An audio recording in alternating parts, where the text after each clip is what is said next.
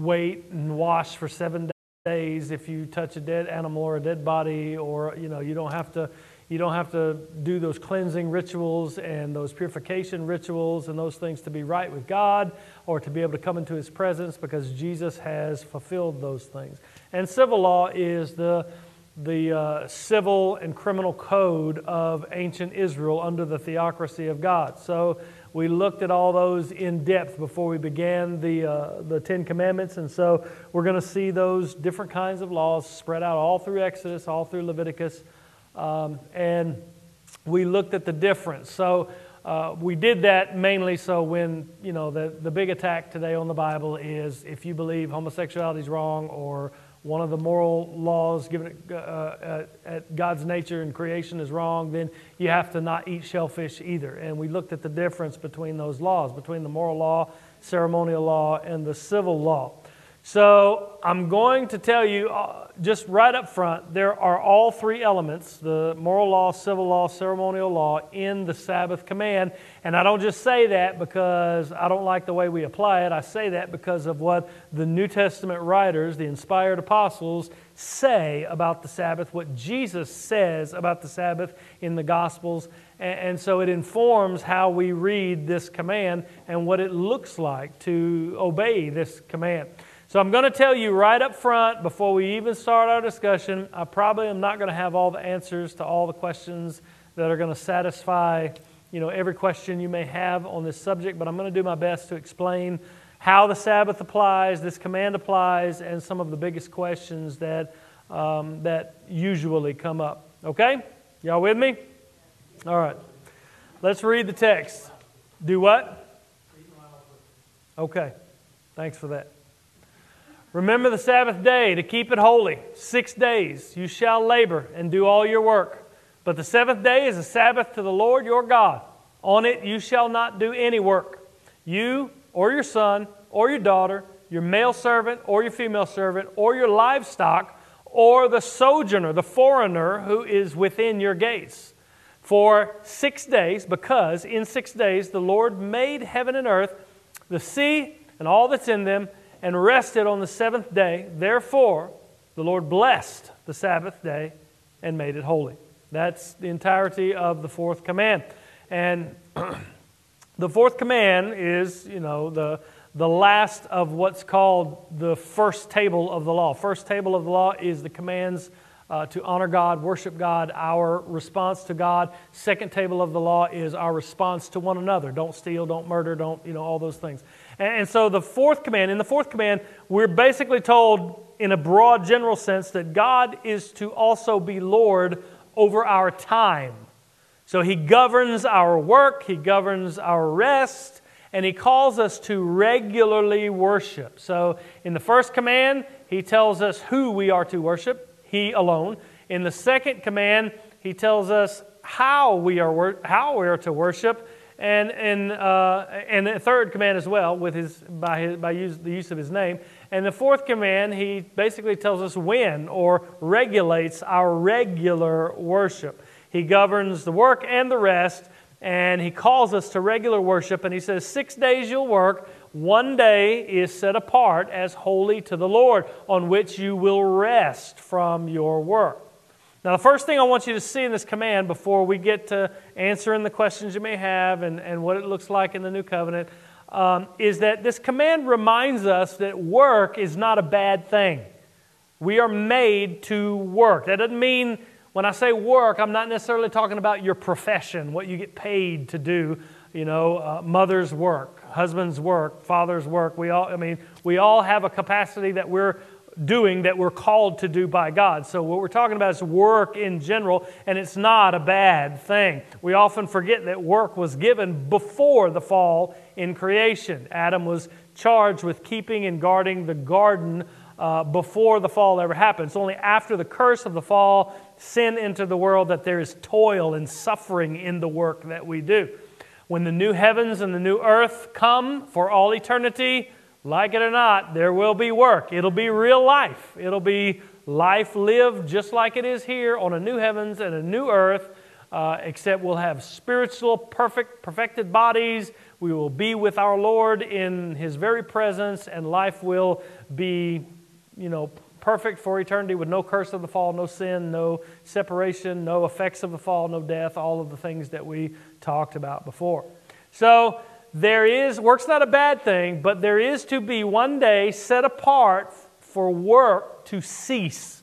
That's what the word Sabbath means. Shabbat means to cease or to stop. And here we come to the moral aspect of the law. Remember, the moral law is the law of God that abides forever, never changes, for every culture, every person, every time. The Sabbath command is not just a relic of the Mosaic law to be thrown away in the new covenant. The Sabbath command didn't come into existence at Sinai through Moses. We saw it when we were walking through Exodus. It was instituted to Israel specifically before Sinai. Remember when God gave the manna, He said, you gather manna 6 days. On the 6th day, you gather twice the manna because there will be none given on the 7th day. That day is to be holy to the Lord. So that principle was given to us before the Mosaic law. And even here in the command, in the very verses, we're told that this command, this Sabbath command, is a creation ordinance.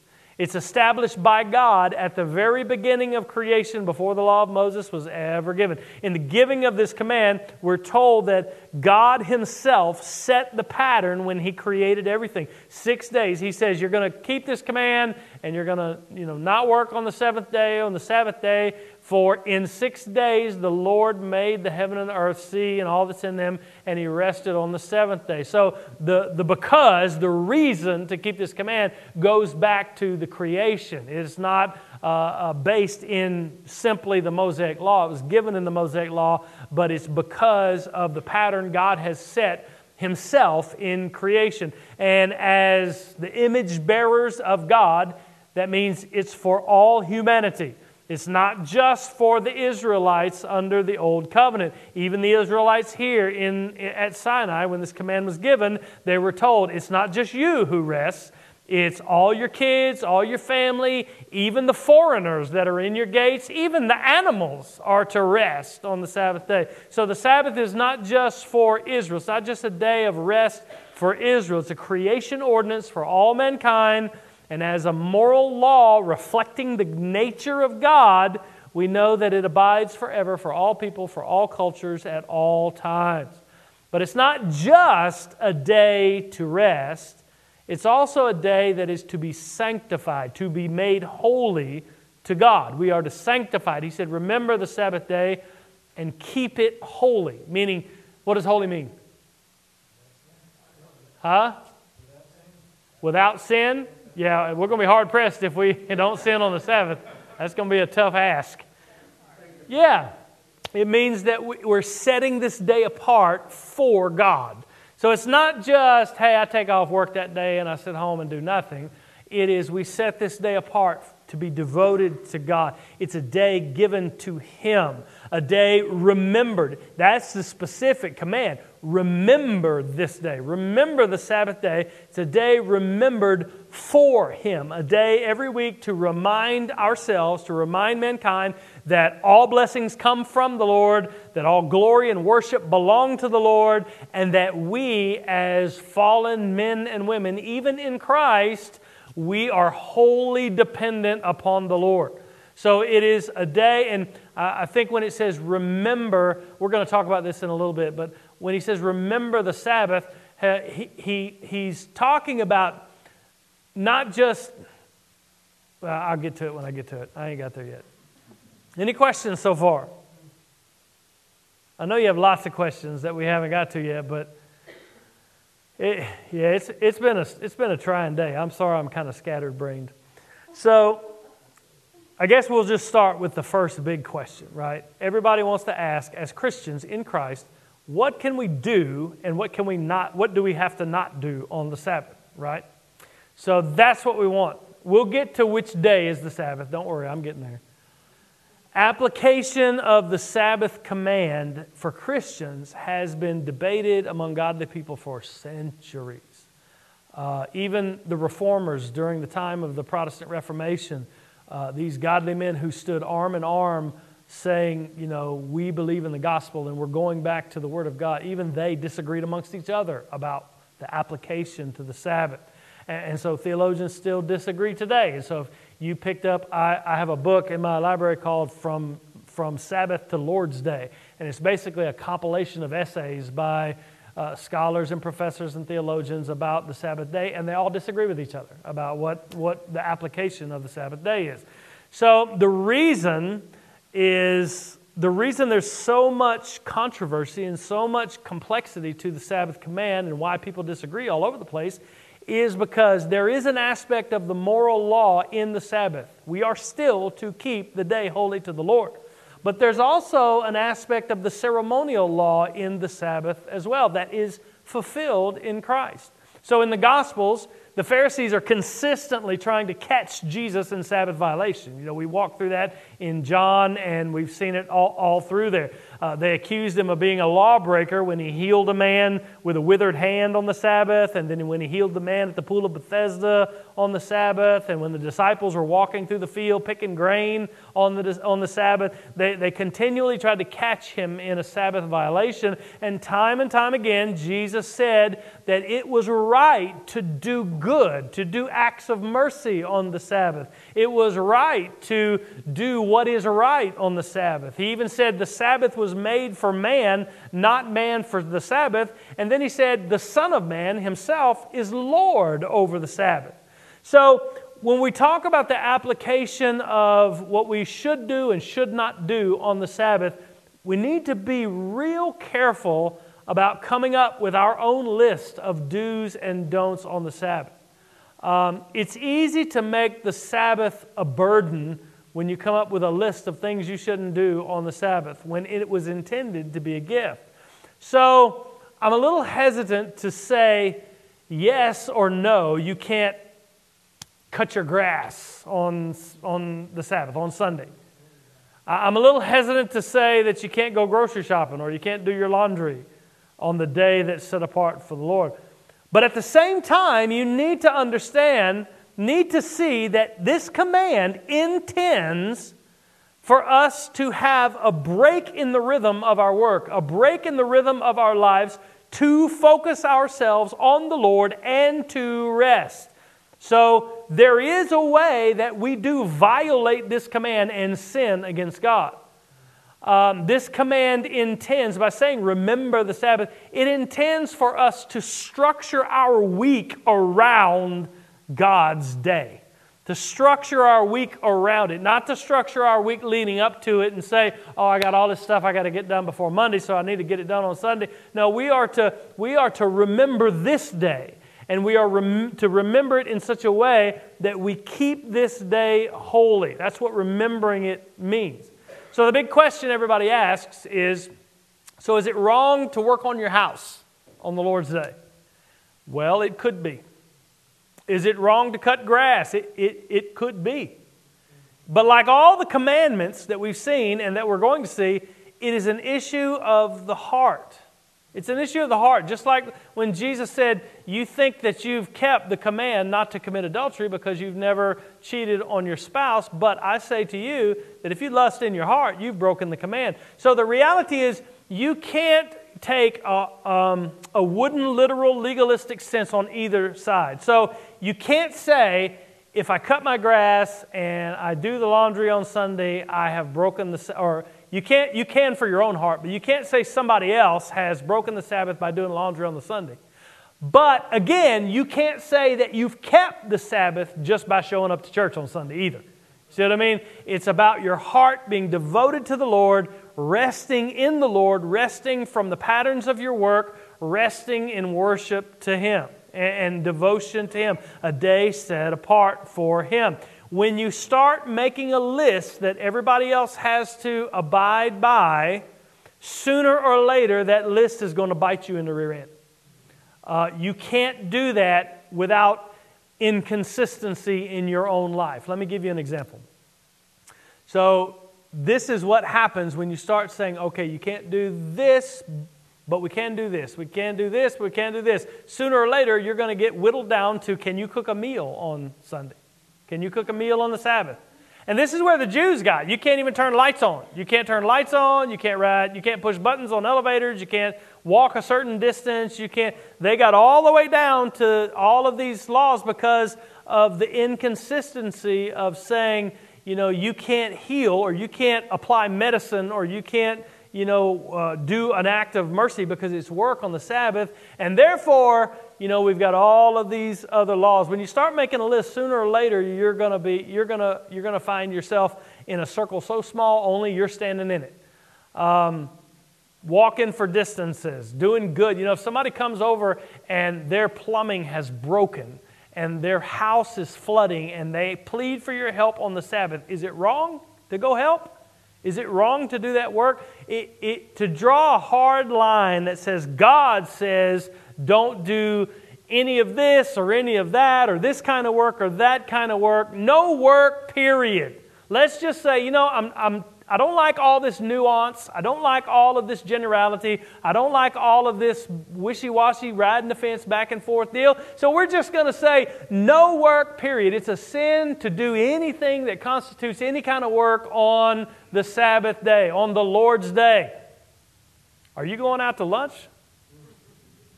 Are you causing that waitress to sin, those cooks to sin by working on that day? Are you watching all them men in shoulder pads breaking the Sabbath day? Sooner or later, when you start making lists, you're going to get bit by your list. You can't do it consistently. We don't want to condone sin, and we don't want to partake in other people's sin. So even you say I don't go out to eat and I don't watch football. Well, okay. Do you watch TV? There's a lot of people at that network working that day. Should the people at the gas station be working when you stop to get gas on Sunday? Should the police work on Sunday? I bet if you get robbed, you hope they're working on Sunday. Should the firemen work on Sunday? So as soon as you start saying, okay, not this, but this, sooner or later it's going to come and it's going to get you. What happens when we start doing that is we make the Sabbath a burden, which is what Jesus said the Sabbath was not intended to be. The Sabbath is meant to not be burdensome. It's meant to be a blessing. It's meant to be a gift. So we need to be real careful about drawing hard lines. But make sure you hear me. That doesn't mean that the command is thrown out the window. You can sin against God by not keeping the Sabbath, by not keeping it holy, by not devoting it to the Lord, by not worshiping on that day, by not devoting that whole day to the Lord. You can sin against God by not resting on that day. You can do that. So I'm not saying, well, now we can't draw a hard line, so we just throw the whole thing out the window. No, sir. I'm saying I can't draw a hard line for you.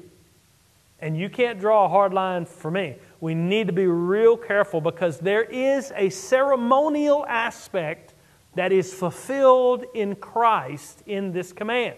That's what makes it complex. There's a moral aspect that is abiding forever, and there's a ceremonial aspect that's fulfilled in Christ. That's why texts like Romans chapter 14 says one person esteems one day as better than another, while another esteems all days alike. Each one should be fully convinced in his own mind. The one who observes the day observes it in honor of the Lord. And then he talks about eating, eating certain kinds of meats or meats sacrificed to idols and those things. And Colossians chapter 2, we read this a few weeks ago. It says, therefore, let no one pass judgment on you in questions of food or drink or with regard to a festival or a new moon or a Sabbath. These are a shadow of the things to come, but the substance belongs to Christ. And the writer of Hebrews shows us in Hebrews chapter 4 that the rest which the Sabbath points to is fulfilled in salvation and rest from our works, which will be perfected in the new heavens and the new earth. In Hebrews chapter 4, verse 9, he's talking about entering the rest of the promised land that the Israelites were promised and how they didn't enter it because of their unbelief. It says, so then there remains, this is a New Testament author after the resurrection of Jesus saying, there still remains a Sabbath rest for the people of God, and this is how he explains it. For whoever has entered God's rest has also rested from his works as God did from his. He's talking about salvation. And then he says, let us therefore, it's amazing, let us work, let us strive to enter the rest. Let us strive to enter the rest so that no one may fall by the same sort of disobedience. And ultimately, he's talking about they didn't enter the rest because of their lack of faith. And he's talking about the lack of faith being not trusting in Jesus, not entering the rest, and ultimately this rest that remains for us is the perfect rest in the new heavens and the new earth. So because the Sabbath command, and we know this from the inspired authors of the New Testament, because the Sabbath command has elements of both the moral law, in which it is abiding still today, and the ceremonial law, in which we understand it is, in a sense, fulfilled in Jesus, we understand that in the new covenant, Jesus is our Sabbath rest. But that does not mean we throw away the command to rest and worship one day a week, 1 out of 7. The reason is because the need to rest, as the command tells us, and as it's explained in the Old Testament, because it's the pattern that God set for us at creation, the need to rest and the need to be reminded of our dependence upon God is going to be necessary as long as we're in these fleshly bodies. As long as we're in this fallen world, we're going to need that day, number one, to keep us sane so we don't spend all of our time working and making work our God and making, striving for this or that our God. But we take a day, and it's hard to do for some people that really enjoy their work or really devoted to their work. It's hard to do to take that day. It requires faith. God is going to provide me what I need. I don't have to do it on this day. And so it is necessary for us, even as New Covenant believers, as long as we're in this flesh, as long as we're in this fallen world, that we have to have that regular rest, that regular worship, and it's the pattern that God Himself set for creation. So ultimately, long story short, the Sabbath day, the Lord's day, must be different. Our rhythm of life must be suspended one day a week to honor God, to worship God, to rest for our own sake, but also to rest in the provision of God, knowing that He provides all that we need and we're dependent upon Him. It is a day given to the Lord. And when you ask specific questions about what can I do and what can I not do, I think that my rule that I gave to you last week applies here. So you can't say, well, Joe's outside cutting his grass and it's Sunday. What a heathen. He's sinning against him. Maybe he likes it. Maybe it's restful for him to cut the grass, Maybe he's doing it in honor of the Lord. I don't know. Maybe he's thanking God for the beautiful day. Who knows? You can't do that. But you can judge your own heart.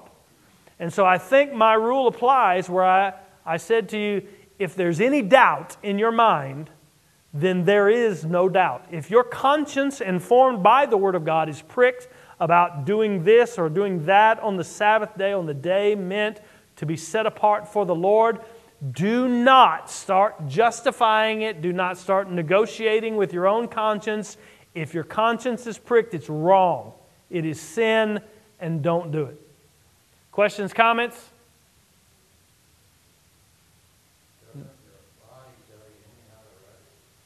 Yeah, your body tells you to rest, but some people don't listen. Workaholics all over the place. Workaholics all over the place. And pastors fall into that category as well. Yep. Yes?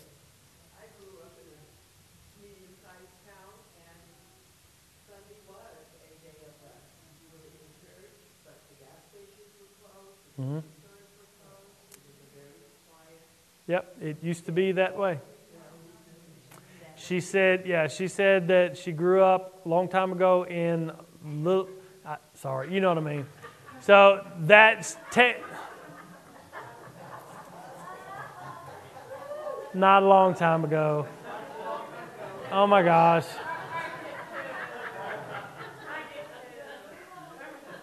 I told you I'm not thinking straight tonight.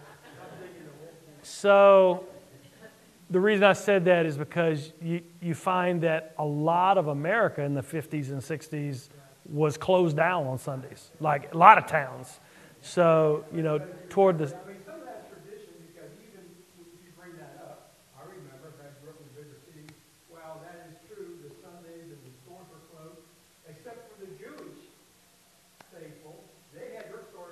Yeah, right. The Jewish people still celebrate Sabbath on Saturday, so their stores were open. Yeah, I understand.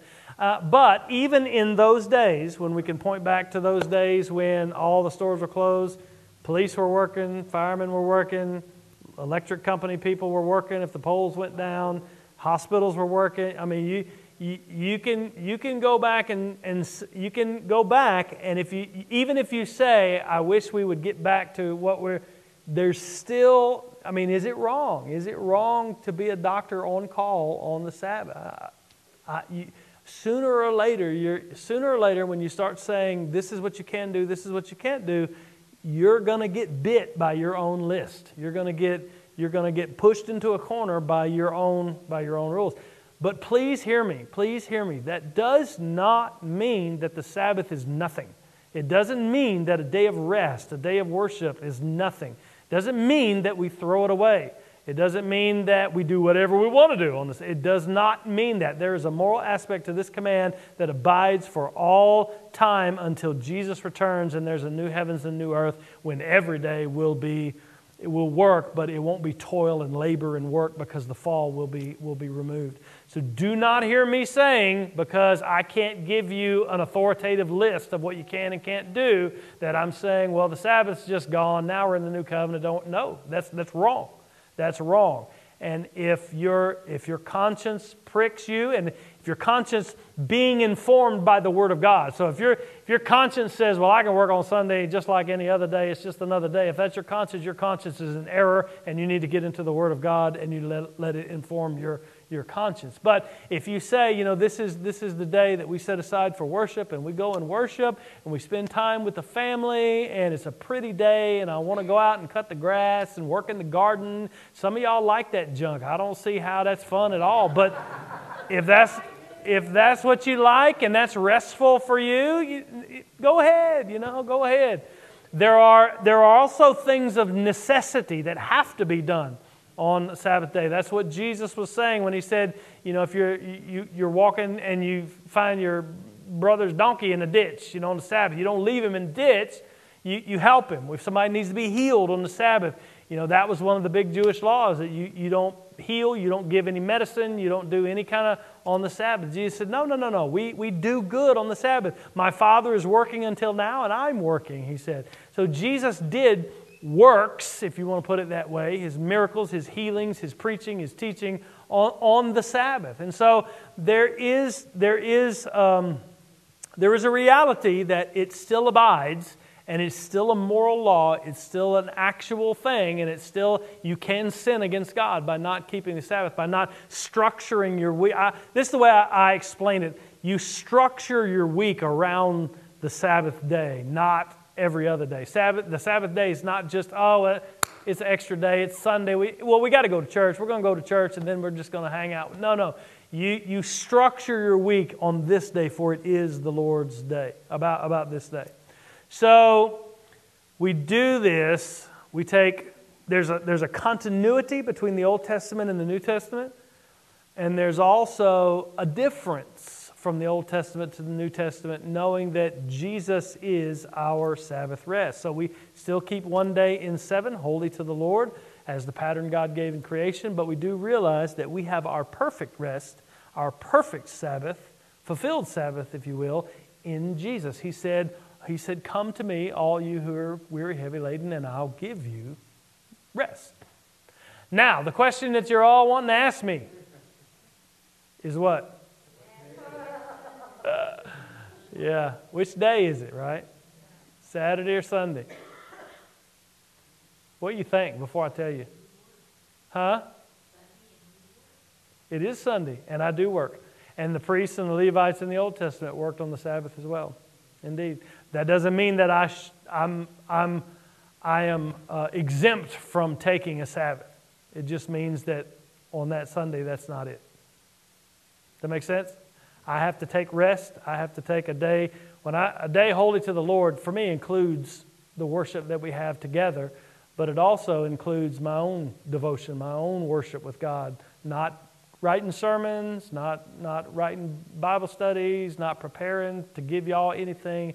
just about me, just about God speaking to me in His Word, me in prayer. I don't spend the whole day doing that, but a day of rest, a day devoted to the Lord, a day, so yeah, I do understand that. So the question we're all asking is which day, right? The command is pretty clear, isn't it, in Exodus? 6 days you shall labor and do all your work, but the seventh day is a Sabbath to the Lord your God. So that would mean Sabbath is a Saturday. Seventh-day Adventists will tell you that the worship of Sunday worship is the mark of the beast. So if you're worshiping on Sunday, you're still lost. So why do we observe Sunday as the Lord's day, our Christian Sabbath, if you will, rather than Saturday, which is technically the seventh day of the week? That's the day that Jesus rose from the dead. But that's true. Sorry, go ahead. Who else somebody was going to say something?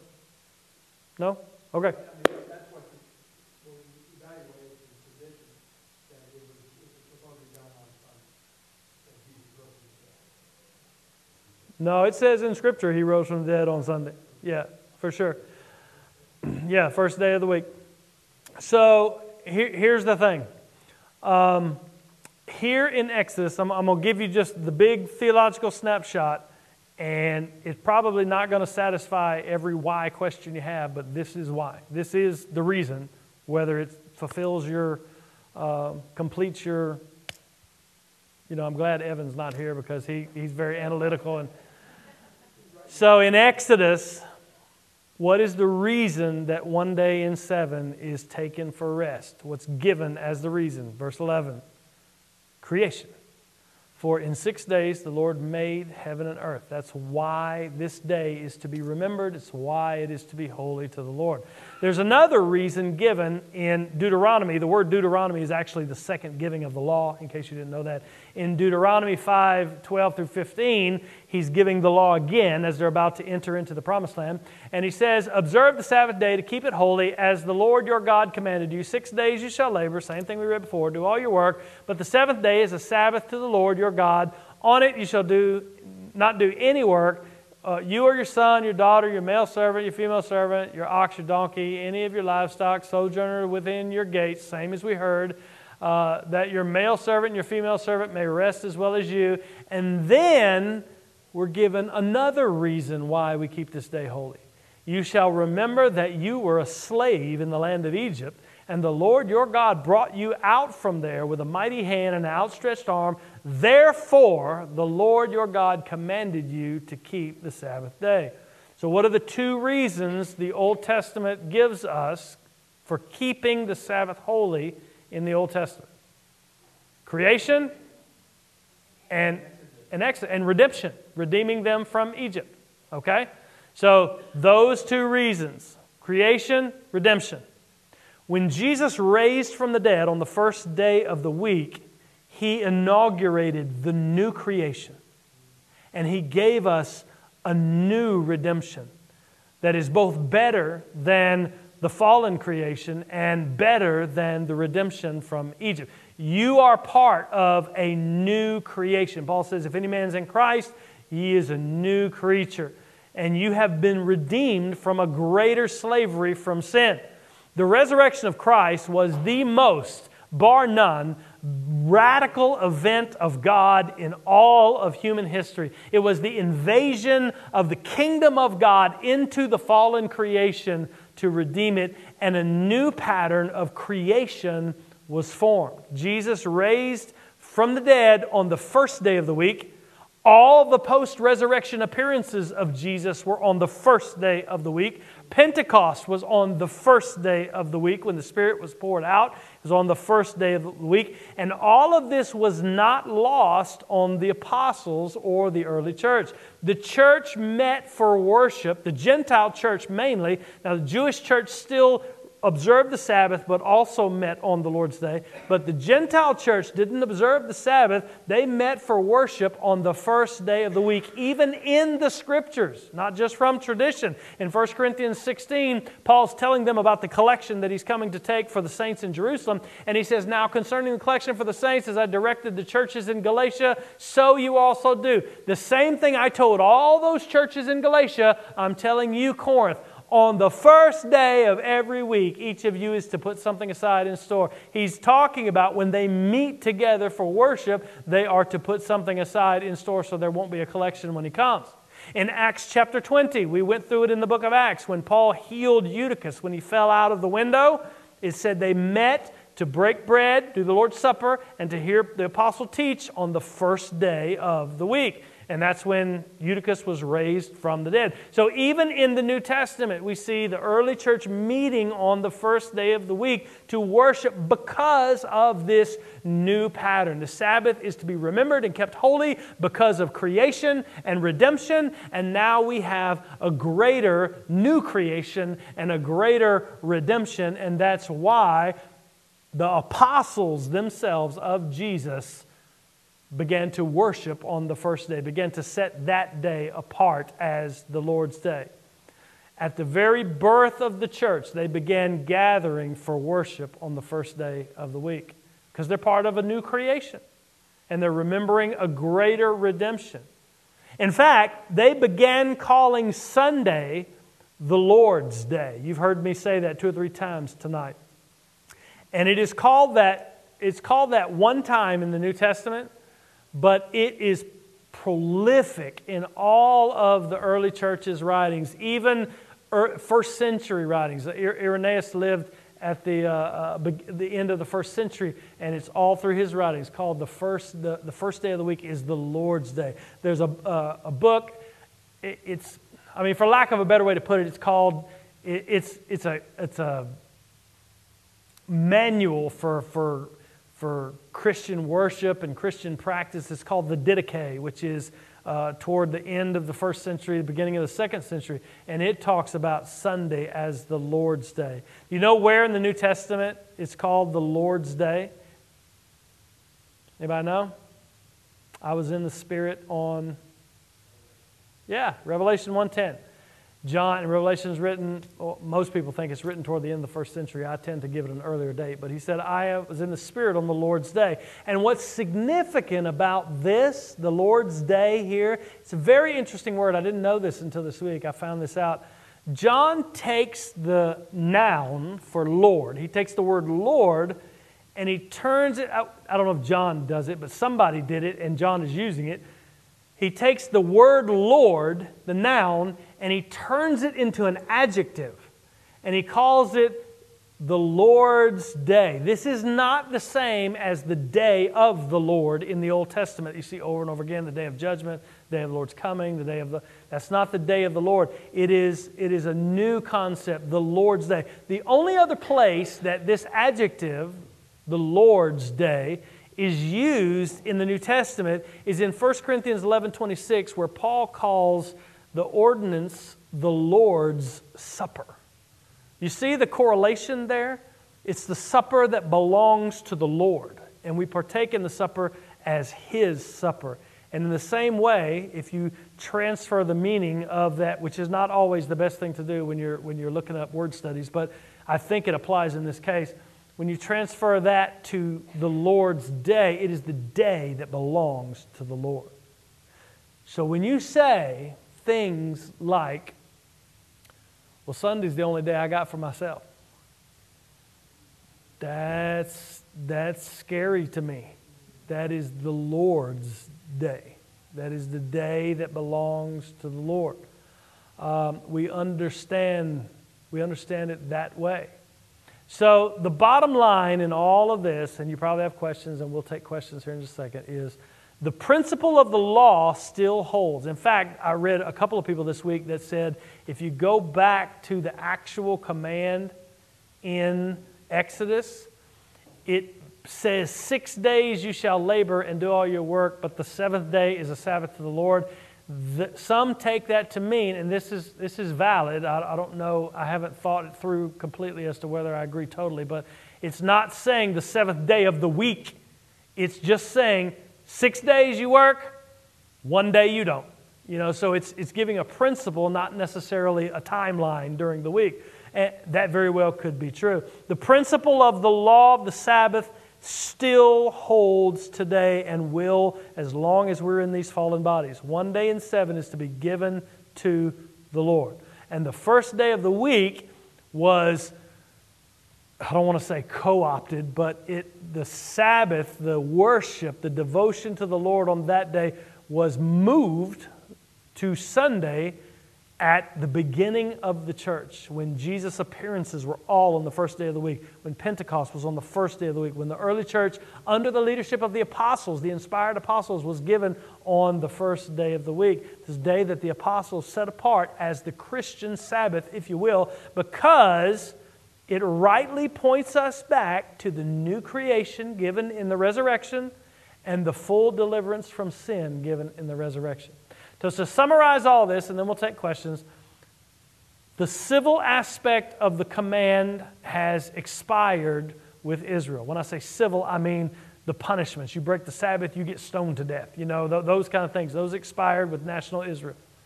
The ceremonial aspect of the Sabbath has been fulfilled in Christ. He is our Sabbath. The writer of Hebrews tells us. And Paul, in 2 different books, tells us not to let anybody judge us in regards to Sabbath, new moons, festivals, those kind of things. So there is a sense that Jesus is our Sabbath rest, and the Sabbath ultimately points to the rest we have in Him, because we no longer please God by our works. We no longer strive to please God by our works. Let's say it that way. We no longer have merit with God or earn anything by our works. We rest in the gospel, and so it is the fulfillment of that Sabbath. But there is also an aspect of moral law in the command, in the sense that 1 day in 7 is to be a day of worship, a day of rest, a day of devotion to the Lord. Because even though we are saved, even though we are in Christ and we are perfect for all eternity, we still live in fallen flesh that needs to rest, and fallen flesh that needs to be reminded every single week that we are dependent on a holy God who gives us all blessings. We're dependent on a holy God who gives us all things and provides for all our needs. And so the Sabbath is not just a day where, I take a break and I recharge. It's a day meant for us to remind ourselves, to remember every single week that our God is in control, that He is our provision, and that He supplies all our needs. Okay? Questions? I honestly thought it'd be a lot of questions. That is a very complex command, and I want you to see this as well. So we talked about the first, second, and third command. This is the last command in the first table of the law. All of these are about our interaction with God, our relationship with God, our response to God in worship. This command is complex and controversial because of the way that the Holy Spirit inspired it to be spoken of in the New Testament. So I don't just come to this command and I say, well, we meet on Sunday, and we go out to eat on Sunday, and we cut our grass, so I need to find a way to get around this command. That's not, if the New Testament authors had not pointed us to Jesus through this, pointed us to the observance of this in the way that they did as far as Jesus and His fulfillment and all those things, I would be saying, just like all the other commands, no, it's hard, fast, in stone. This is what you do, and if you don't like it, tough. But because God inspired the authors of the New Testament, the apostles, and those connected with the apostles, to speak of the Sabbath in this way, and Jesus spoke of the Sabbath this way while He was on earth, we have to take that into account when we're looking at this text in Exodus. And what we see is clearly understandable if we understand what we talked about with the Mosaic law, the Old Testament law, that there are moral laws that are forever binding. There are ceremonial laws that are fulfilled in Christ, and there are civil laws which are the general equity of the law, and the principle in the law is still a reflection of God's nature and should be practiced by New Covenant believers, but the actual law is no longer in effect because it was for national Israel.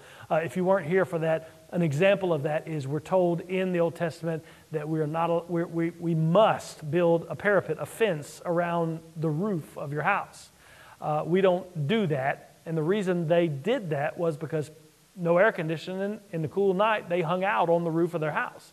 And so the principle of that law is you make your home safe for the visitors that come, for the people that come, whatever that looks like. So we hold to the principle, the general equity of that law, but we're not building fences around our roof just because the wooden literal interpretation of the text says that we should build a fence around our roof.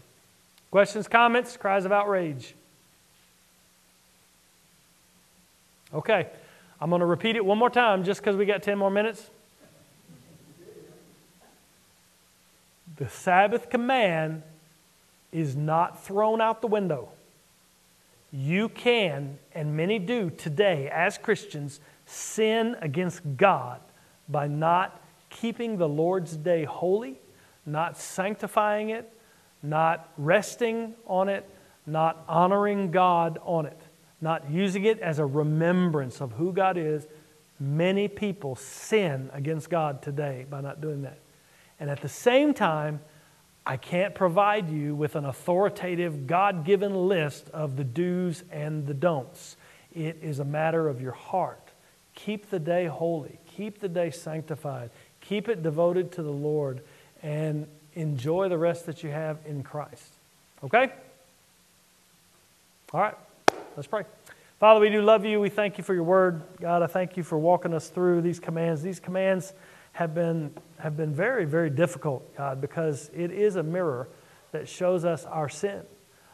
God, and none of us is above it. You know, in the study this week of the Sabbath, I've seen many ways in which I violate the Sabbath all the time. So God, I ask for your forgiveness for that, Lord, and I repent of that. I pray that you would help me to better honor you on the Lord's Day, and that you would show me what that means in my heart, God, and that you would use the Word of God to inform and to mature my conscience, God, so that I would know what your demands are, what your commands are, but it wouldn't be a burden for you given the Sabbath as a gift. And what a gift it is, for we do take rest in you, and we do love you, and we do long to spend time just in relationship with you and in your word. And God, we pray that you would just help us to honor you in all things. Help us to keep your day holy, God, and help us to worship rightly and to rest as you did in creation. We thank you, God, and we love you. In Jesus' name, amen.